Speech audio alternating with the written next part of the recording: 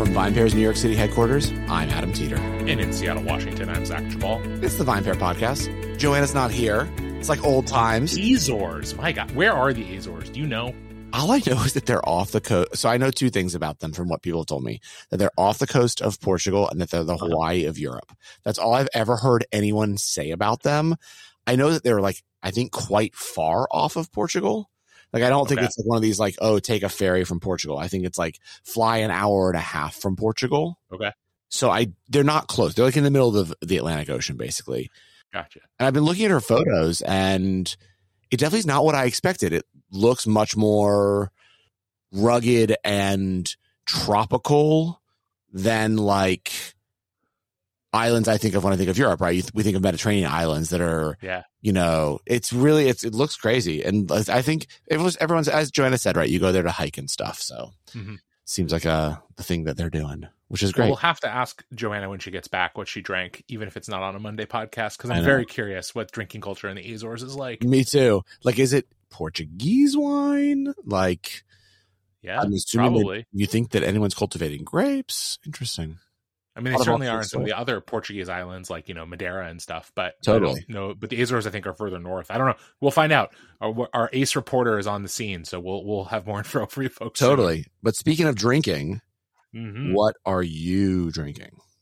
So, I've had a couple of things that are of interest. I think the most exciting thing for me was having a few different expressions of the 2017 vintage of Brunello di Montalcino. My cousin, who also works in the wine industry, came over a few days ago with some bottles, and we tasted a few, including a couple of different bottlings from Altesino, which is one of my favorite producers in the region. And, you know, Brunello, as I think I've shared on the podcast before, is certainly one of my favorite, varieties and a style of wine. I guess it's not technically a variety, you know, a style of wine made from Sangiovese. And I enjoy it quite a bit. And it's always fun for me to taste, even if, weirdly, despite Caitlin generally liking Italian wine, she's not a huge fan of it. But, you know, whatever, we make do. And then I think the only other thing that I had recently that I think is, you know, moderately interesting is, so after the episode we did on Friday about the Dirty Martini, I've been sort of like thinking about that conversation and a little bit intrigued by the concept and some of what kind of was hinted at in that conversation. We didn't get too deep into the sort of like conversation around Dirty Martini riffs, but I have been playing around with like, what are some other kinds of brine that one could add to you know, sort of the basic martini template, or essentially just gin, really. So I've tried a little bit with a couple of different kinds of olives that we have in the house. Tried some with some pickle brine, and weirdly, despite how much I think I thought I would find this adventure interesting, I've really come back to the fact that like it's actually just like the Castelvetrano olive brine that I like best, and I haven't really found the other ones to be that enjoyable. So it was kind of a surprise to me. I thought I might find them each appealing in their own way, but it's really only the pickle brine for some reason just has not landed with me. I think there's something about the flavor in there that just doesn't work for me. Not my Maybe some favorite. people like it, but I don't know. So people, how about you, Adam? People like pickles. I like pickles fine. I just in a cocktail. And I like them as like cocktail garnishes fine, but somehow the pickle juice in the drink just isn't working for me. No, I feel that. I've made someone a pickle brined version of a dirty martini before. And they enjoyed it. It wasn't for me. It felt like I was just drinking pickle juice. So for me, not a ton. But I did do two things this past week that were pretty great. One is I celebrated Josh's birthday, who's the co-founder. Happy birthday, Josh. Yeah, had him over for dinner and opened a bottle of the Chateau Montelena anniversary Chardonnay for the 50th anniversary or 50th birthday or whatever we're calling it, Chardonnay, which was really awesome and fun because Josh loves Chateau Montelena and he loves Chardonnay, so that was a fun bottle to open. And then over the weekend, I headed up to Beacon, New York and paid a little visit to Paul Brady. Friend of the podcast. Yes, and Paul Brady Wine. And I got to say, man, it was fucking awesome. Oh, cool. First of all, Beacon has changed so much in the last few years. I feel like the last time I was up there after doing like a hike or then going to Dia Beacon and whatever, there seemed to have been less sort of like, I guess, young people opening places than there are now. And I definitely think that has to do with COVID. It just looks like there's a lot more entrepreneurs that have headed up there. There's a cool cocktail bar called Wonder Bar. There's like some really cool boutiques, and then Paul is sort of in the center of Main Street. So I would say equidistant from the train, or from sort of this cool hotel called the Roundhouse.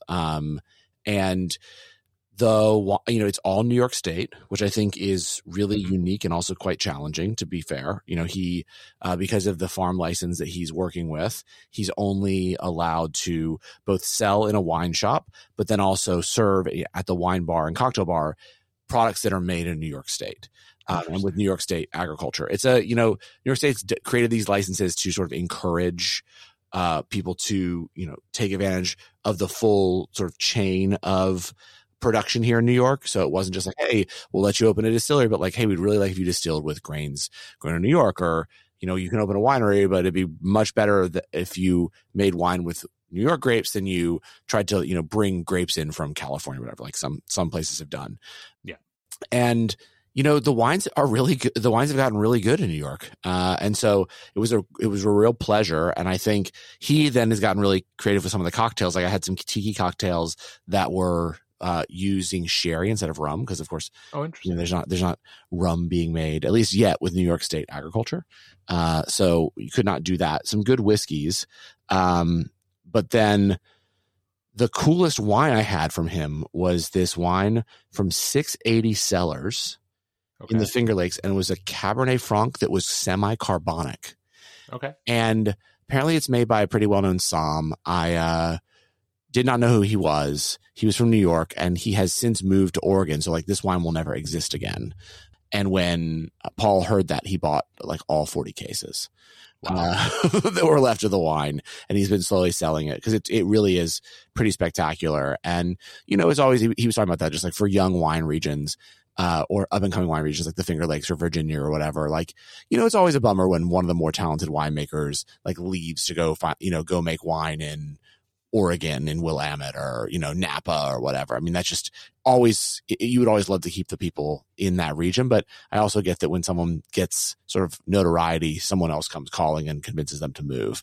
So we just had like sort of a conversation about that. Cause, you usually think New York is the place where we have the companies that steal people from other places and get you here, but not when it comes to wine, right? So, definitely not on the production side. Exactly. So, it was a lot of fun, though. I mean, I know we have a great interview with Paul if you want to go back and hear it from a few months ago, where he talked about opening the spot and making his own wine as well. Just really awesome. I loved seeing it in person, and anytime you get to meet like a fellow entrepreneur, it's a ton of fun. And we got to chat about just business and all that good stuff. So that was what I did this past weekend. Very cool.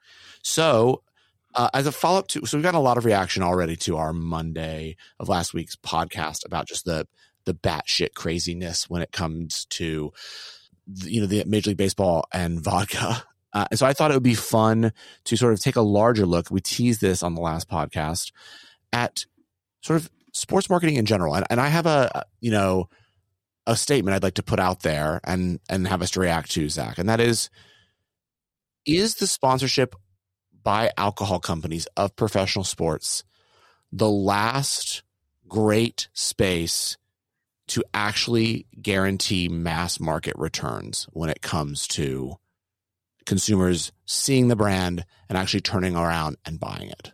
So this is a great question. And ever since we've sort of posed this topic, I've been thinking about it a lot and doing a little bit of research. And I think the answer to this is a sort of qualified yes. And for two reasons. One, I think that some of what we're talking about here is a part of the way that sports have remained in American culture less, not completely, but less touched by so many of the changes that have, let's say, removed or at least greatly limited some of the other traditional places for not just kind of partnerships and branding, but also frankly just advertising. And one of those changes is a sort of broadcast change. So I think if you're any kind of brand that wants to be seen, you can't help but look at the ratings that live sports still gets, and the fact that it's pretty immune to some of the not all of the DVRing and fast forwarding and ad skipping and stuff that you see with so much other content, but it is more immune to that than pretty much anything else, because most people who care about sports want to watch them live. You know, if your team has a big game, you're not going to DVR it and watch it the next morning or later that night just to avoid ads. Whereas most of us, you know, I don't know your TV viewing habits. I mean, I know a lot about them actually from the podcast, but in terms of when and time you watch things, I imagine you're like most of us, which is like you stream stuff whenever it's convenient for you. And it, you know, if there are ads, you know, depending on how you acquire that content, you know, you might have to sit through some ads, but for the most part, you're just not as reachable a target for advertising as people used to be. And I think the other piece of it, and this is maybe hard to define, but I do think is irrelevant, is that sports remain a less politicized place than most other parts of contemporary American culture. And I think for certain kinds of brands, that is important.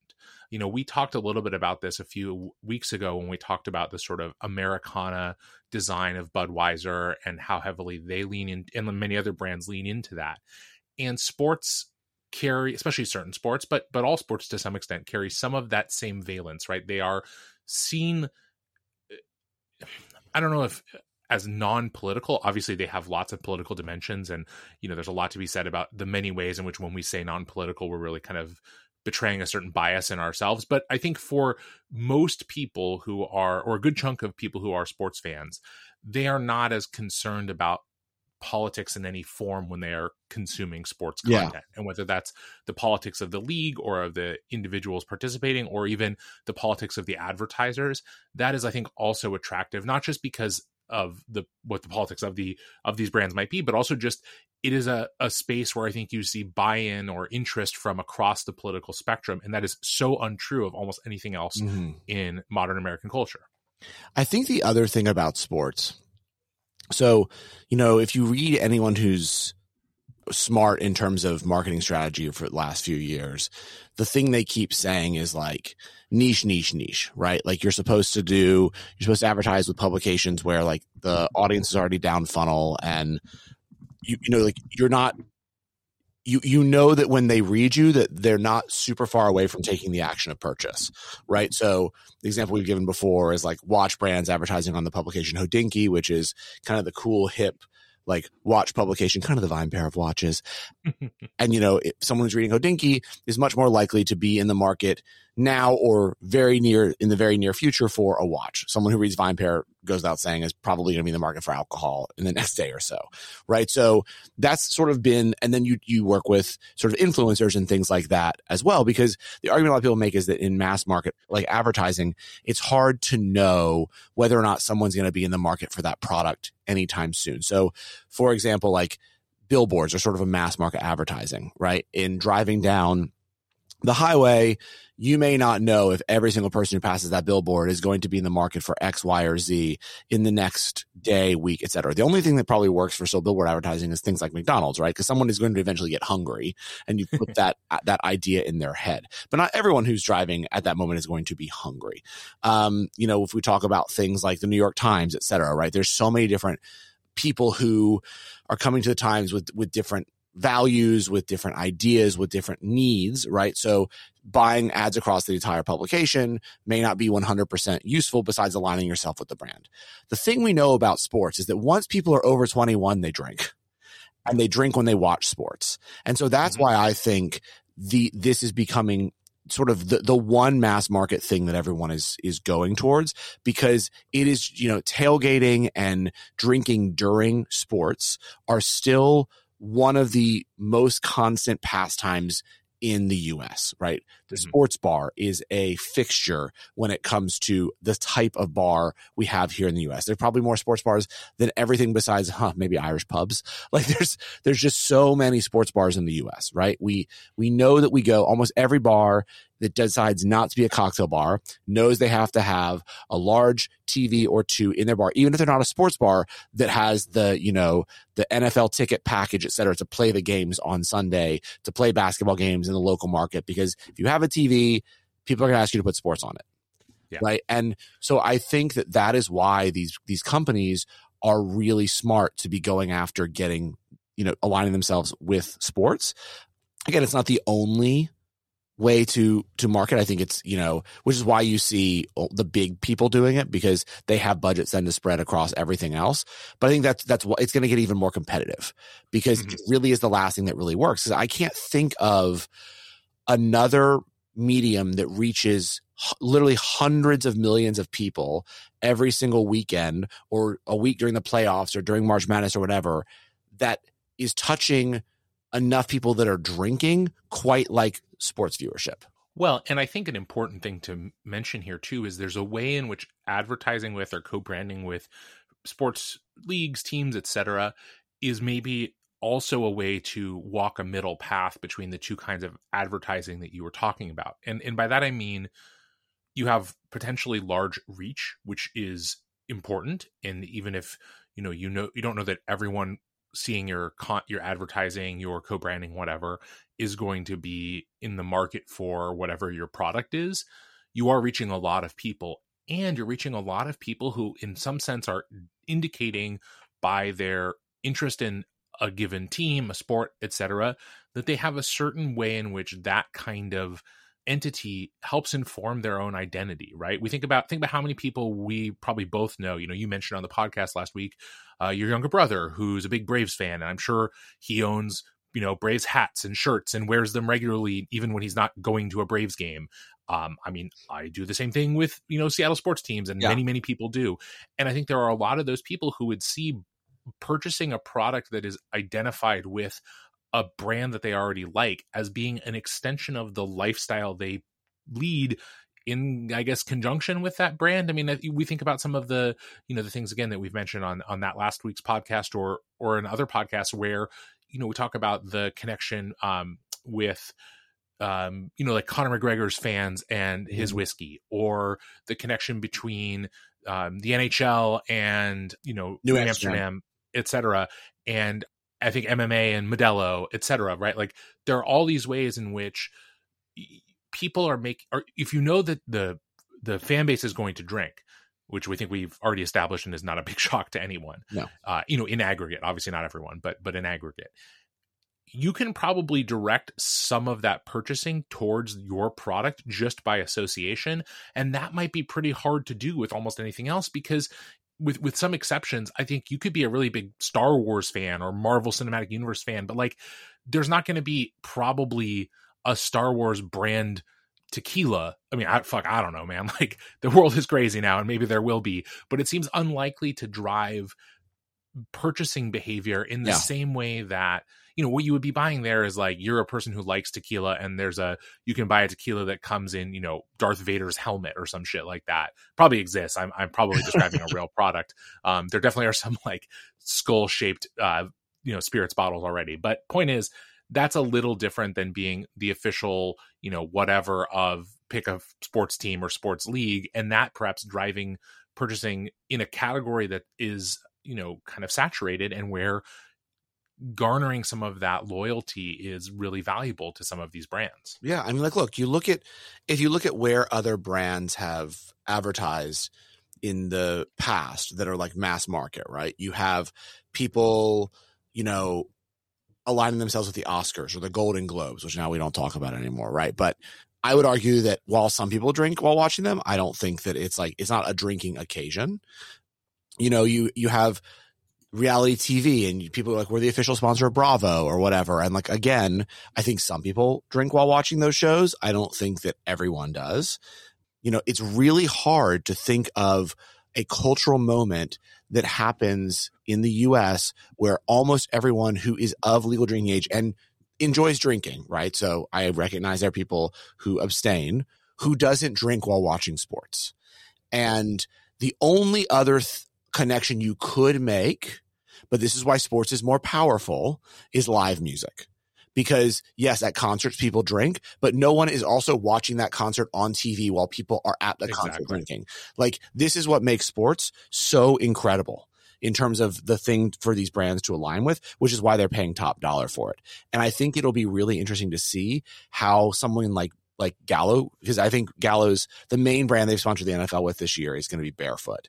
It'll be really interesting to see like how they take advantage of that, and if they're able to get the same sort of loyalty that I do believe, Budweiser has built over the years through, its partnership. I believe Crown Royal is building right now through Diageo's partnership. Like, will wine fit in there as easily? Or will people say like, not so sure. Or if I am drinking wine, I want it to be higher end than Barefoot. Like, I think that will also be really interesting to see. But yeah, I mean, I was just thinking back to even like myself. Like, I think probably the only time I ever drink Budweiser once in a while is watching sports. Mm-hmm. Like, because it's either at the, it feels like something you're supposed to do. Like, you're at the bar and you're like, I'll have a Budweiser. Sure. Or, you're at a tailgate, like, oh yeah, I'll have a Budweiser. Like, we're about to go watch football. And I think that's because the brand has connected itself so deeply to sports, especially to football. Yeah. So yeah, I mean, my question is like, is it every sport? Is it just the three majors? Plus, it's interesting you mentioned MMA, because I think that's really true. I'd forgotten about the Molson partnership there, but like, look, I mean, it seems like right now, I don't watch it, but we hear Joanna talk about it a bunch, that there's, a lot of people are rushing into sponsorship of Formula One. Mm-hmm. And that people think that's really like a perfect example of where the sort of identity association might be more valuable. Because like, I think the thing that'd be very interesting to hear, whether, I don't know if, at some point in the future, we can come back to this, and Adam, you can say if you've heard any of this, or certainly listeners, you can email us podcast@vinepair.com if you happen to know anything. But I would be curious on some of these deals, whether, the concessions rights, you talk about live music, and there the real value is, of course, the concessions rights at these venues. Whoever has the exclusive contract with Live Nation for whatever things, right? All their money is just sales, right? And that's a hugely valuable thing, obviously. I mean, these companies, are trying to sell their product, of course.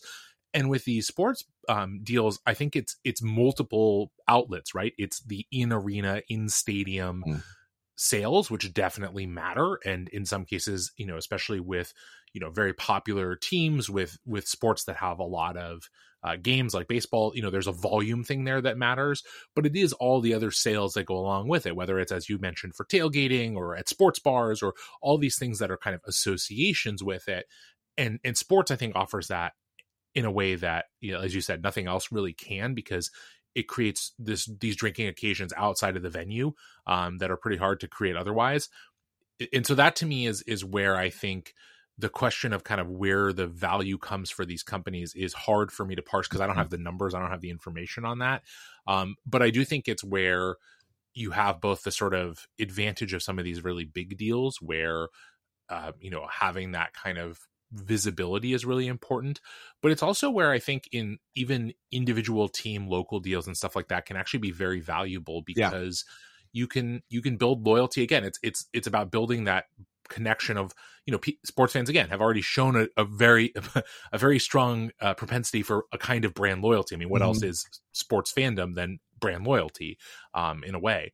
And if they can tap into that existing brand loyalty, be it for Seattle Mariners baseball or Auburn football, whatever the case may be, that's going to be a powerful thing that they hope to harness. And of course, not purely alcohol companies do that. Obviously, these sports teams and leagues have all kinds of sponsors, all of whom are hoping to tie into that, but not as many of them connect to the kind of social experience of the sport as directly as drinking does. Yeah.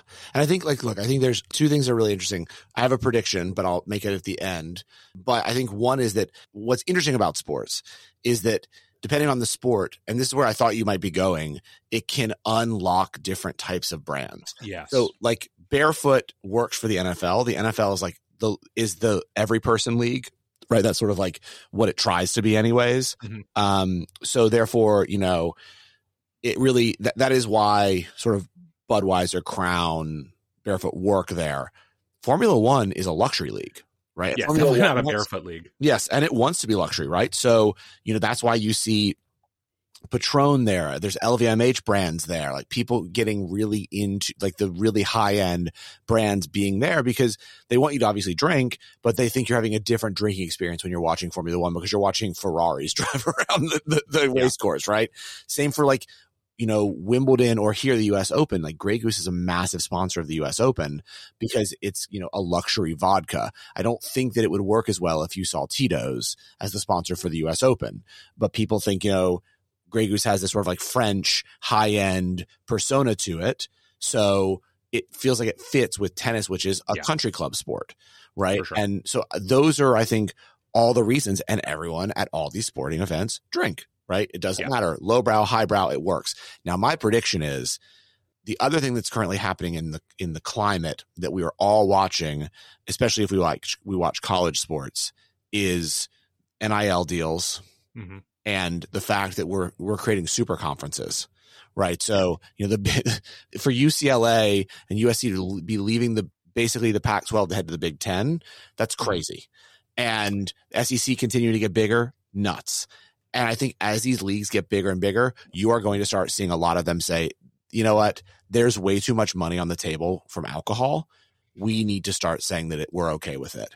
And I think that a lot of universities are just going to say it is what it is. Maybe we serve it in certain sections of our stadium. We don't serve alcohol in every section, but just so people are aware, in the high roller suites of these stadiums, even stadiums that say they ban alcohol, they've always been serving alcohol because if the donor is giving enough money, they're letting them drink during the games. Yes. So I think they just open it up and all of a sudden you're going to hear Diageo has become the official spirit sponsor of the SEC, or maybe it's a large regional craft backed by a major. So maybe it's like Lagunitas becomes the official sponsor of the Pac-12 or something. But I definitely think that's going to come very soon because what these leagues are all trying to do is combine in order to earn more and more and more money. Yeah. And this is too much money to be leaving on the table. For sure. Well, and I think you mentioned NIL deals and stuff like that. It'd be fascinating to see too, at some point, what happens if you're a 21-year plus athlete and Spirit's brand wants your NIL rights. I would imagine I am not that invested in college athletics at this point, and I don't know the deal. Probably at the moment you can't do that, but it would be harder to do that if your conference or your college is taking in tens of millions of dollars in alcohol sponsorships for them to say to you can't do that if you're of legal age. Obviously, it's a different story if you're 18. I think that's an understandable difference, but once you reach legal drinking age, it seems like why wouldn't you be able to, endorse whatever legal product you want? It seems like you should be able to. But again, college athletics is a very weird realm that I only slightly pay attention to. But I think I don't think you're wrong. I think your kind of supposition on this is very likely correct, in part because, as you said, it's become, from my understanding, something of an arms race, and any of these revenue streams that can be tapped into are going to be explored by someone soon if they're not already. And if you look at market dynamics, it makes sense, right?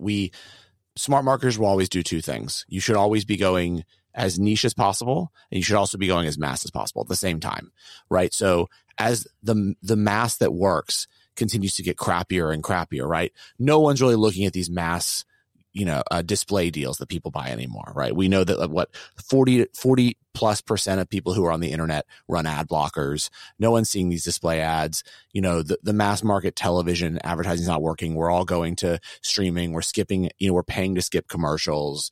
I don't really think like I said, don't really think it works around these other major cultural events. Like you don't have the same ingrained. So you're going to go niche. You're going to work with niche publications and influencers, et cetera, in the space, and you're going to go mass to sports.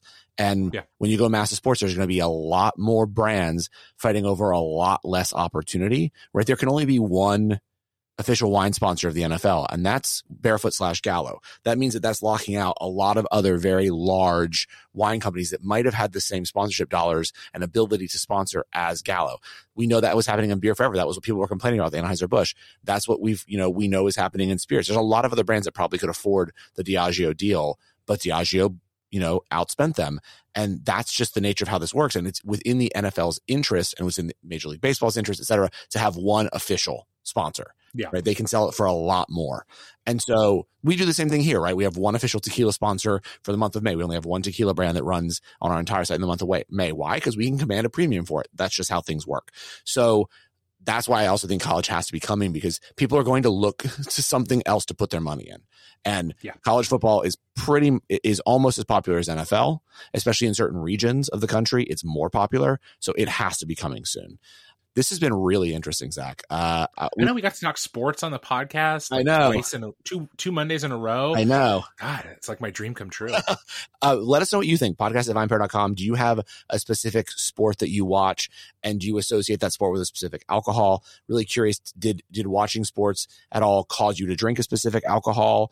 What do you think about this? I mean, definitely watching certain sports has caused me to drink, but but I'm a long-suffering Mariners fan. So but that's also a good point. That this is one of the only areas of culture where we accept and say it's okay for your team winning to cause you to drink and for your team losing to cause you to drink. It's almost like an excuse, right? Which again goes into why people think it's acceptable to advertise in such a large way on sports. Yeah. Really good point at the end there, Zach. Snuck it in right before the final buzzer, I guess. Yeah. Hit us up, podcast@vinepair.com. Let us know what you think. Zach will be joined back by Joanna on Friday, and I will see you then. Sounds great. Thanks so much for listening to the VinePair podcast. If you love this show as much as we love making it, then please leave us a rating or review on iTunes, Spotify, Stitcher, or wherever it is you get your podcasts. It really helps everyone else discover the show. Now for the credits. VinePair is produced and recorded in New York City and Seattle, Washington by myself and Zach Jabal, who does all the editing and loves to get the credit. Also, I would love to give a special shout out to my VinePair co-founder, Josh Mallon, for helping me make all this possible, and also to Keith Beavers, VinePair Tastings Director, who is additionally a producer on this show. I also want to, of course, thank every other member of the VinePair team who are instrumental in all of the ideas that go into making this show every week.